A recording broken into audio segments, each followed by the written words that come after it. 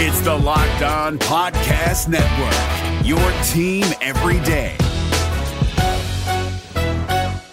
Jackson Gatlin here, host of the Monday edition Locked On NBA podcast. Every Monday, I cover the three biggest stories in the NBA with the local experts from Locked On. It's an awesome recap of the weekend of the NBA and a look at what's ahead. Mark your calendars on Monday to join me for Locked On NBA podcast, available on YouTube and wherever you get your podcasts.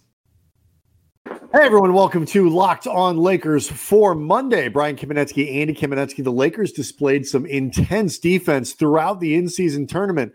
Is this something they can carry on going forward? We'll tell you next. You are Locked On Lakers, your daily Los Angeles Lakers podcast. Part of the Locked On Podcast Network, your team every day.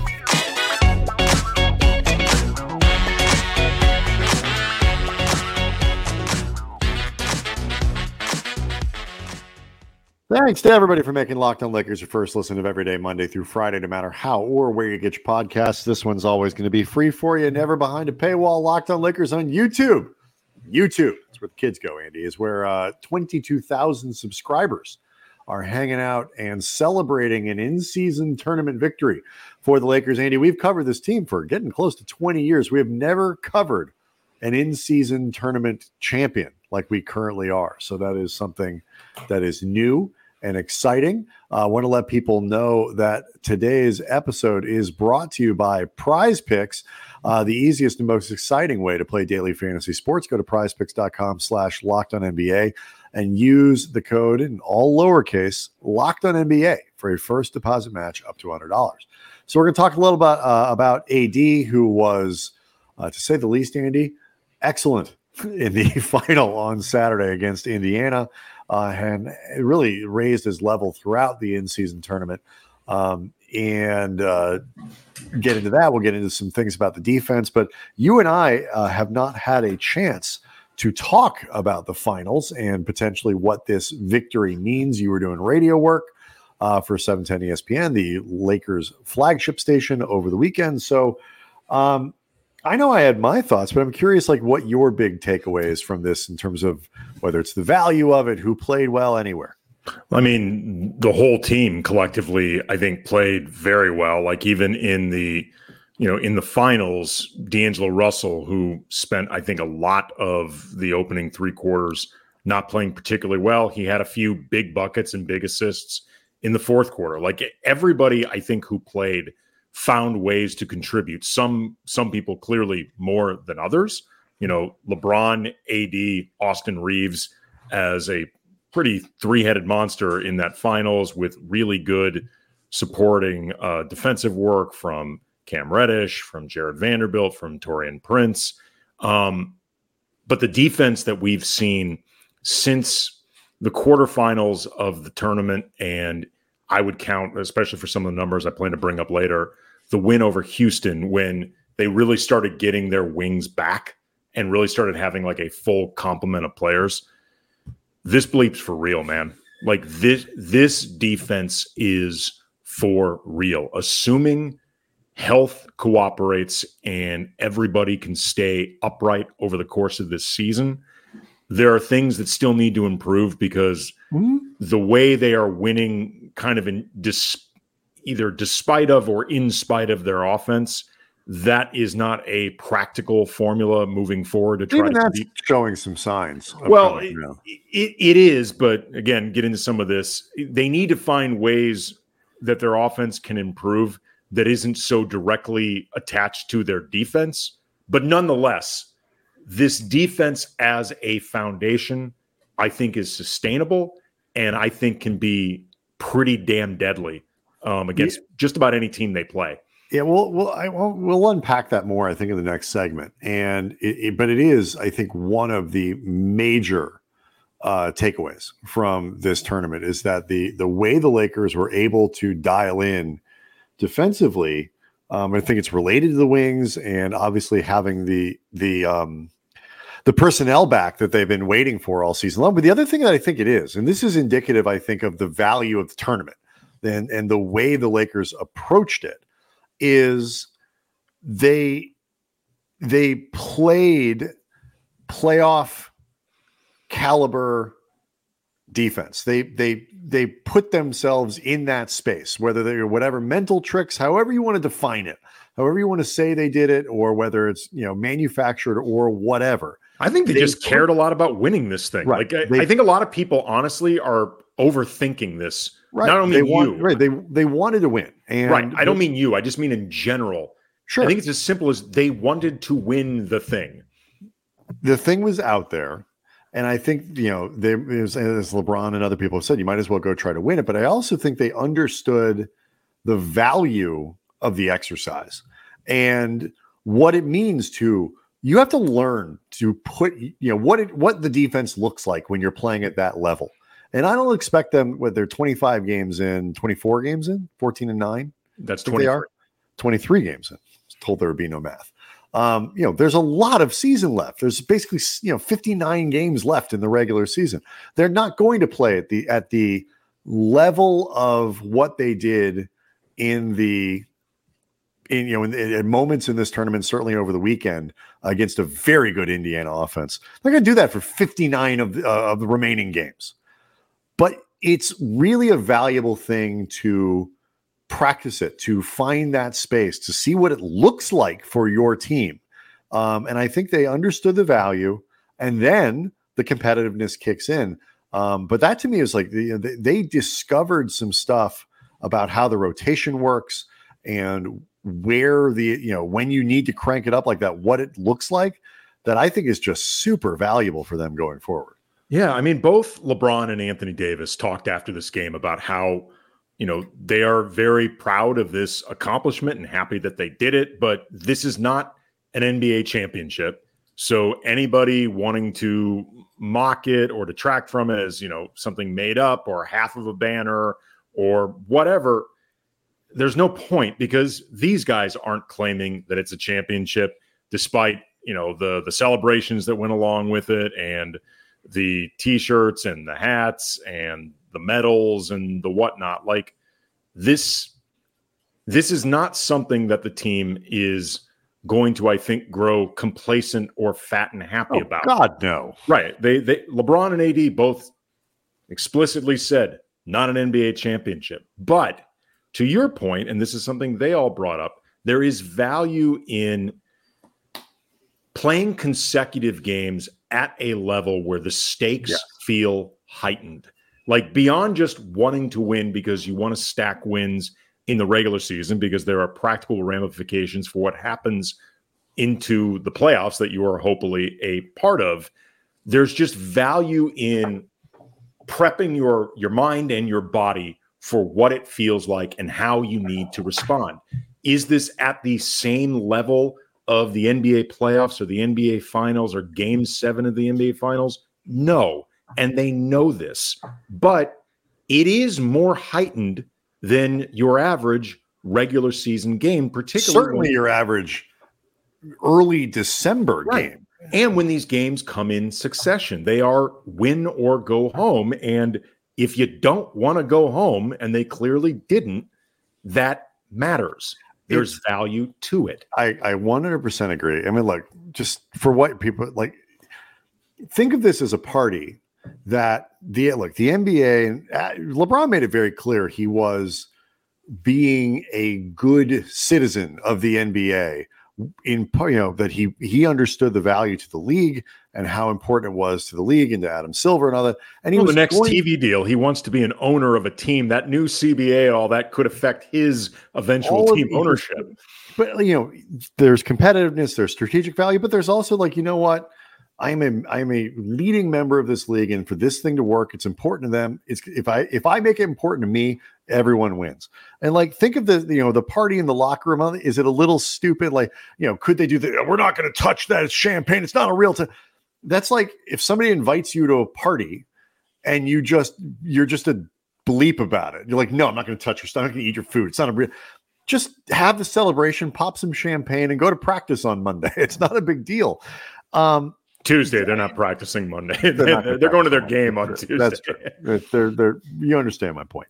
What I really want to find out is there are all kinds of things that can come from the in-season tournament. We can carry some of this over to the break, but like I saw our friend Anthony Irwin made the point, like I wonder if free agents, like minimum veterans, minimum free agents, will think about teams that have a chance to like go win this thing and like take it seriously as a place to go, turn a $1.8 million salary into a $2.3 million salary, stuff like that. That is a smart thought, actually. I hadn't thought about that.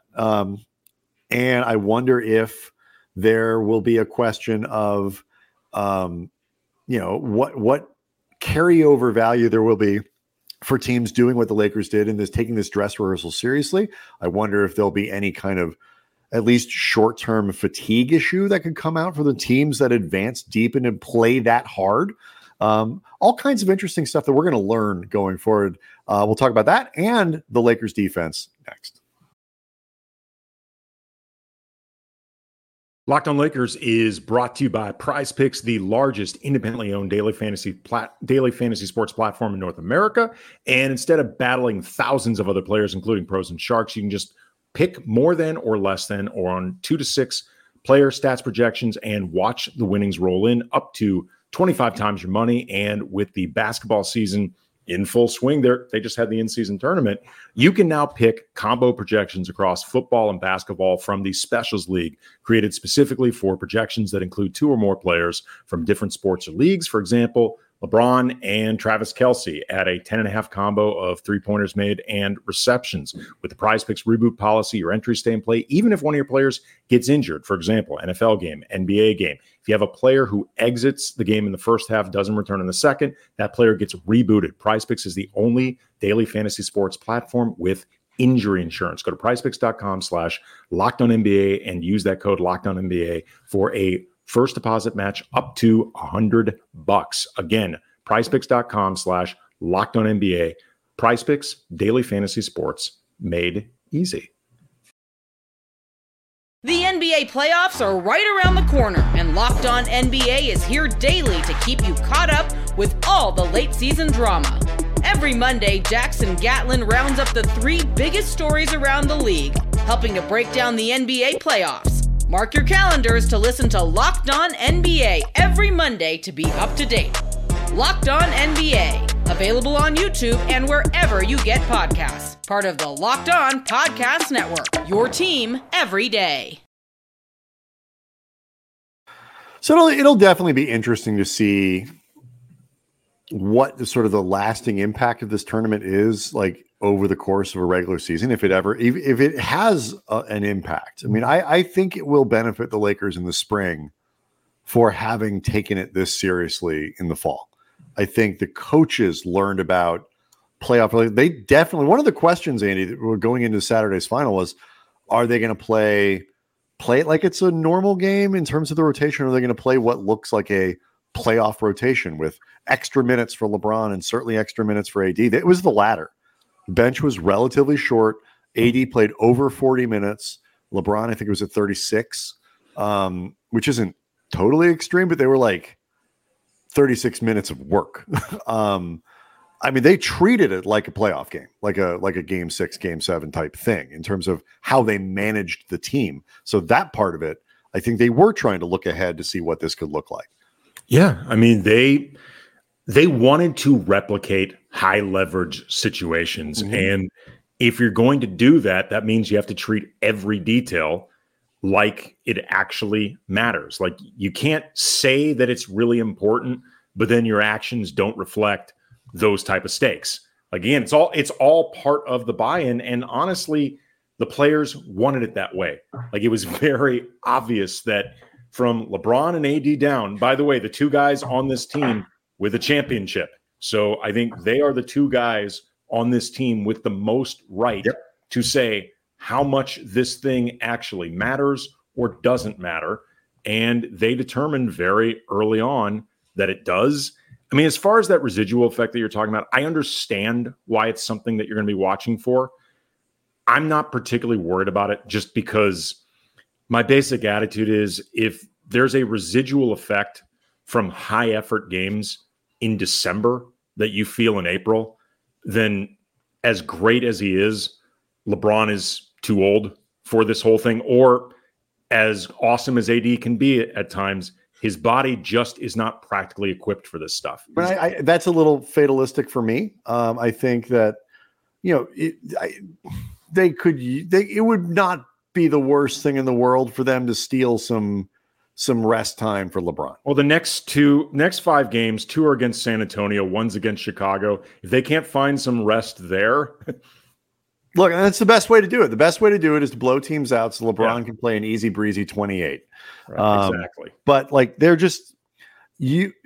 is a reason players and veteran players tend to build towards the type of effort that, you don't necessarily put in over 4 or 5 or 6 games in that way. And it was, I'm not going to lose sleep over it, but I do think the Pelicans game, you kind of got a break, to be honest. A little bit unique to the Lakers. Most teams aren't nursing a 39-year-old star and a guy who he did get kind of a break during the Pelicans game, as much as that was a tournament game. He did. The output. It's extra output that you would like to claw back some of that and find ways, because this also predates. They've been leaning on LeBron a little harder than I think anybody would want over the course of the first 23 games. And then you add a 24th game that was of extra intensity in games 23 and 22 and stuff. I'm just saying it wouldn't bother me for them to dial it back a little bit, find ways to do it with LeBron. Again, pre-existing issue to the tournament that was potentially exacerbated by it a little bit. But one of the things, Andy, that will allow that to happen is that the Lakers keep playing defense like they have, like you mentioned, since these wings have come back. And to me, the thing that defines it is the fact that not only do you have Anthony Davis fully engaged in working towards his DPOY, you can keep Jared Vanderbilt and Cam Reddish, one of those two guys, on the floor all the time. And the way that they're playing and the disruptive nature of their defense, particularly to attack second units, I think is just incredibly valuable and gives the Lakers defense 48 minutes of structure that they were lacking early in the season. Yeah, this, like I said earlier, this defense is for real.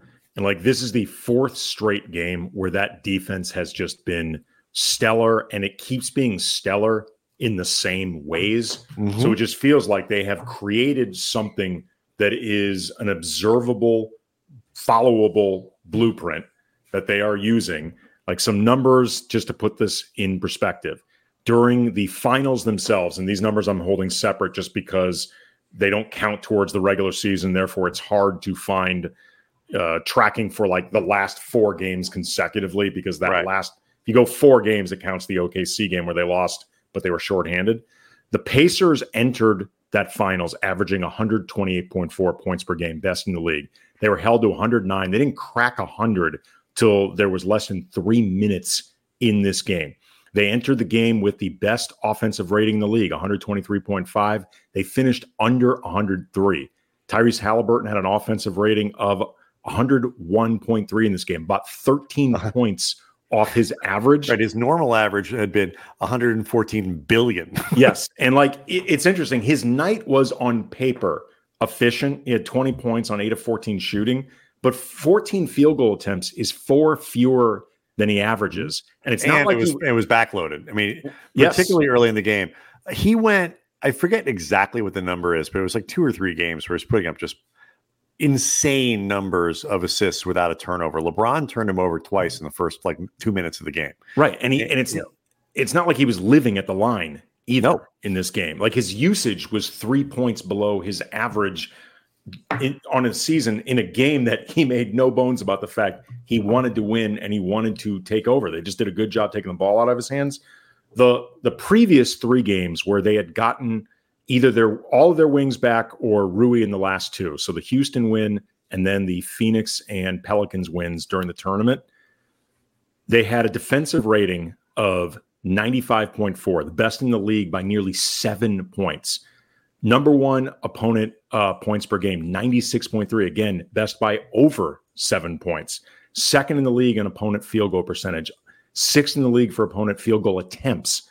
7th in the league for field goal opponent free throw attempts. 11th in the league for opponent 3-point percentage. That's about as bad as it gets. And their offensive rating was 14th, which you want to get better. But even those 3 games I cited show how much the defense helps the offense. In those 3 games, 5th in the league for fast break points, 3rd for points off turnovers, 7th for free throw attempt rate, and 9th for points in the paint. So all of these different ways that the Lakers excel, the defense is actually offsetting some of the issues that they've been having.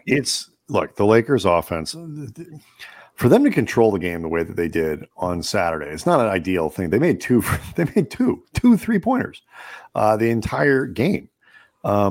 Their defense was good enough that it kept Indiana, from running away with that 3-point margin and making it an issue.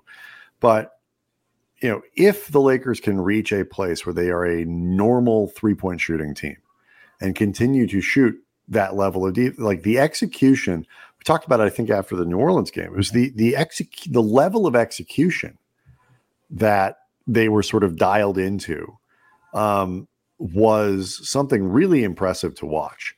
And you saw, the defense was such that even when Indiana got a shot, they were awkward shots. They were difficult shots. They were the kind of shots that lead to the type of things where you can run up the floor and get up the floor quickly. And even if you're not attacking the basket, it is not, and in this game, it was not a coincidence that everything LeBron did was in the paint. All of it.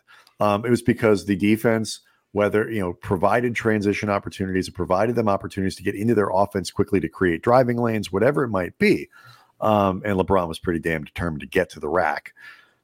They are, the defensive rebounding is cleaning up a little bit. It's not perfect, but it's cleaning up.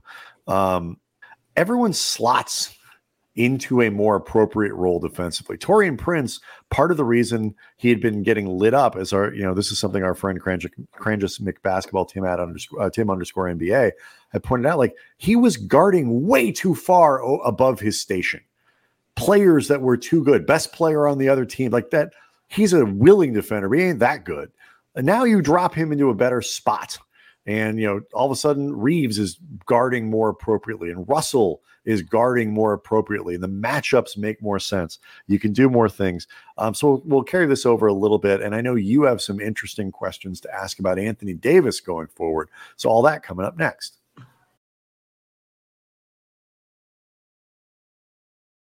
Locked On Lakers is brought to you by FanDuel, and you can celebrate this NFL season with incredible offers from FanDuel, America's #1 sportsbook. And right now, new customers get $150 back in bonus bets with any $5 money line bet that pays off. Just $5. You win that bet. Don't even worry about the spread. You get $150 back in bonus bets. You can use those bonus bets on spreads, player props, over-unders, futures, all sorts of fun stuff. The app is really easy to use, and it can be just right there, all at your fingertips. There's NBA options, of course, to bet on as well. The Lakers currently 18-1 to win the NBA championship up from last week. Anthony Davis, 75-1 for MVP. LeBron, 100-1. Anthony Davis, 4.3-1 for Defensive Player of the Year, up from last week, just behind Rudy Gobert. That's it. And your odds leader for Sixth Man of the Year, according to the folks at FanDuel, Austin Reeves now, 2.7-1. Rui, 150-1. But Reeves really impressing the folks over at FanDuel. Visit FanDuel.com/lockedon. Enjoy the NFL season. Enjoy sports with an offer you don't want to miss. FanDuel, an official partner of the NFL. The NBA playoffs are right around the corner, and Locked On NBA is here daily to keep you caught up with all the late season drama. Every Monday, Jackson Gatlin rounds up the 3 biggest stories around the league, helping to break down the NBA playoffs. Mark your calendars to listen to Locked On NBA every Monday to be up to date. Locked On NBA, available on YouTube and wherever you get podcasts. Part of the Locked On Podcast Network, your team every day.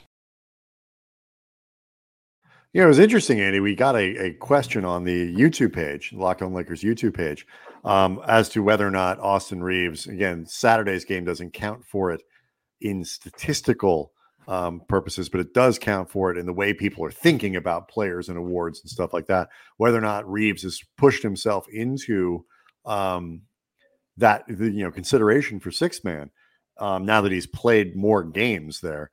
And I was going to recommend people look at the FanDuel Sportsbook odds for it, because the answer, at least according to Vegas, is, oh, yes. Yes, he has. Yep, absolutely. And, if he gets another 59 games in that spot, and the Lakers keep winning, there's a very good chance that he could win that. So, they're 11-4 since that 3-5 start. And so I think because it hasn't always looked great, and some of the losses have been particularly ugly, but I believe all but one of them are losses that came on the second night of a back-to-back.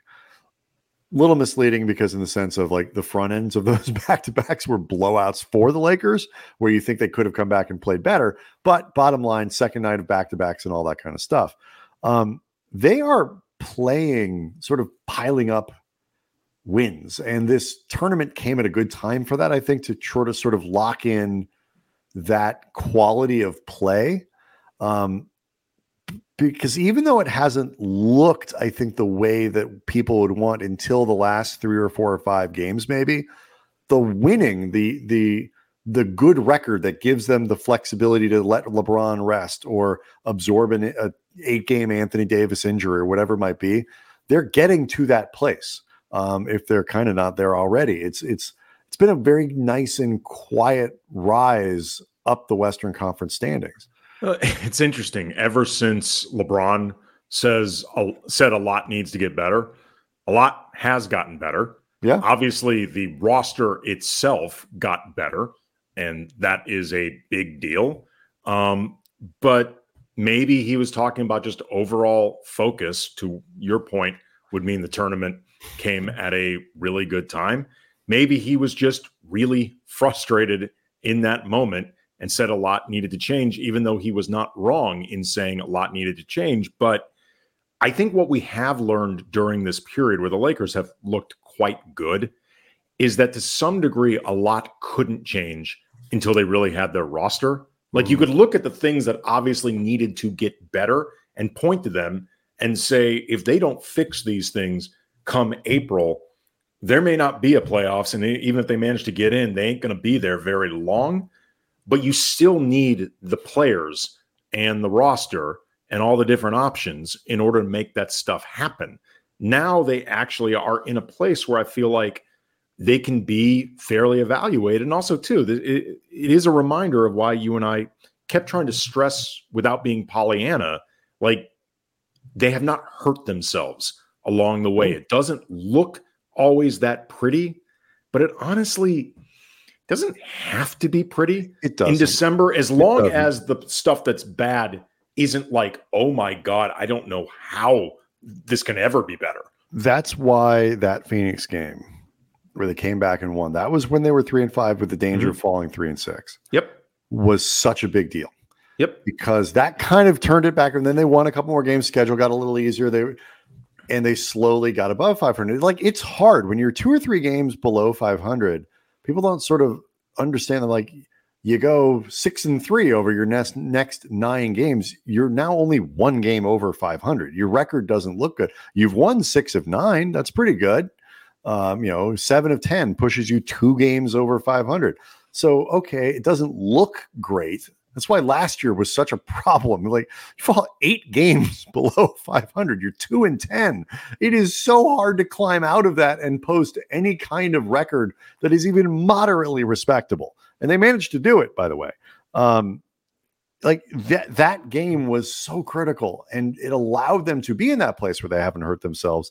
And now because they don't care if they're a 1 seed or a 2 seed, they'll take it. But they want to be out of the play-in, and I think they'd like to host a first round if possible. But other than that, it's like, if you need to prioritize something else, you're good to go. I really like where they are. I think they have proof of concept now, having played like this with their wings back. And it's like they've got first world problems. Rui Hachimura is not playing a ton because everything's going really well. Like, they don't need 32 minutes from he could get. I'm not saying they can't tweak the rotation more, but Christian Wood is damn near disappeared. So, like, they've got good problems and proof of concept that this roster is capable of playing really high level basketball that should inform how they have to handle the deadline what happens after December 15th, what happens going into February. I am very, very encouraged by where they are now. Well, what I was going to say, even with Rui, wasn't even about it being, first world problems or whatever. I was just going to say this is during a period where they were looking to limit his minutes to some degree anyway. Like him and Jared Vanderbilt, I don't know if the minutes restriction still exists or exactly what the number's at. Frankly, they haven't really needed to find out. They controlled the game against Indiana, and the matchups, I think in a lot of ways favored some of the smaller wings they have, like Christie and Reddish and Prince. But, New Orleans, that was an absolute blowout from basically the second quarter onward. Like it absolutely just exploded. So, where Rui fits, sort of permanently moving forward with his minutes kind of remains to be seen. But this would, talk about things falling into place. This was a period where Darvin was looking to limit him and Jared Vanderbilt's minutes, which, depending on how the game's going, could be potentially problematic. It turned out not to be problematic because the Lakers right now are playing in a way where they can offset a couple of important guys having minutes restrictions. You mentioned Christian Wood at this point being buried in the rotation. He's not a part of it. Jackson Hayes is. And the reasons that he is in the rotation, I think in a lot of ways reflects what they are doing defensively in terms of disruptiveness, switchability, and athleticism. Three things that Jackson Hayes has more of defensively than Christian Wood. And I know if they're able to handle the rebounding issues and stuff in a competent way, it's one less thing. It's an interesting place. You had something that you wanted to mention with AD that I thought was. Well, you know what? Let's table it for Tuesday's show, just because we're not going to really have time to get into it. But I did want to mention before we go, Bronny James made his debut today against Long Beach State, playing for USC. Obviously, people will remember he had that cardiac arrest. Very, very intense, scary situation for LeBron and his family. In the moment, I mean, nobody knew whether or not he would be able to live a normal life, much less play basketball. He managed to get on the court. LeBron and the family obviously there. He was on a minutes restriction, 16 minutes, finished with 4 points, 3 rebounds, 2 assists, 2 steals, and a block. A very stat stuffing. Kind of like his dad, also like his dad. The block was, I believe, of a chase down variety. Bronny said after the game, I just want to say I'm thankful for everything, Mayo Clinic, everything, the way they helped me with my parents, siblings, for supporting me through this hard time in my life. I also want to give appreciation to everyone that's helped me through this, coaches, teammates, all my other coaches. They've been there since the start. And I just want to say I'm thankful for them. LeBron posted on Instagram, can't even tell you all how emotional in all caps today was for me. I'm literally drained. And all I can say is, Bronny, you're simply incredible. Damn the wins and losses that will occur. You've already won the ultimate goal/championship, and that's life. Proud of you, kid. And today you've given me more life. Thank you. And I love you. This is a really big day. Cool. Yeah. It is. I think every parent, the opportunity to watch their kid play, something like that at a high level and it's got to be really hard to be LeBron James's kid playing basketball. But Bronny obviously is quite good. But B just loves it. Like these are people, he's a young guy who loves to play ball, and the opportunity, to do it is there for him. And it looked like it might be taken away from him. And so to go out and do the things, it is every parent wants their kids to be able to do the things that make them happy. And Bronny back on the floor is a thing that makes him happy. And as a parent, LeBron got to watch that. It's a cool moment. Cool that it happened on a Sunday. It didn't conflict with anything the Lakers were doing. And I had a feeling when LeBron made declaration that he knew the schedule. But either way, of one, and like at the very least, that the not only was like it didn't even matter if the Lakers made the final of the tournament. There were no NBA games on Sunday. Yes, again. None. So LeBron leaves very little to chance. I just have a feeling that he knew USC's schedule, Bronny's ETA, and his own schedule pretty well. But again, awesome for LeBron. Very cool for him. The Lakers well represented in that game. Rob Pelinka was there, so I mean, a lot of folks showing up. Maybe scouting. Maybe Rob was scouting. But a great moment for the Lakers and the James family, particularly more than the Lakers, I should say. Locked On Lakers on YouTube is where you can go to see the show. Hang out with over 22,000 subscribers. Leaving questions, leaving comments. We love all the activity that has been popping up there over the last week or two as the Lakers have been advancing and creating some enthusiasm. So let's continue that as they move forward. Tuesday night, Lakers catch break in against Dallas. That's in Dallas, I believe. Yes, it is. Kyrie Irving unlikely to play in that one, so it's an opportunity for the Lakers to come out of there with a win, and we will see everybody on Tuesday.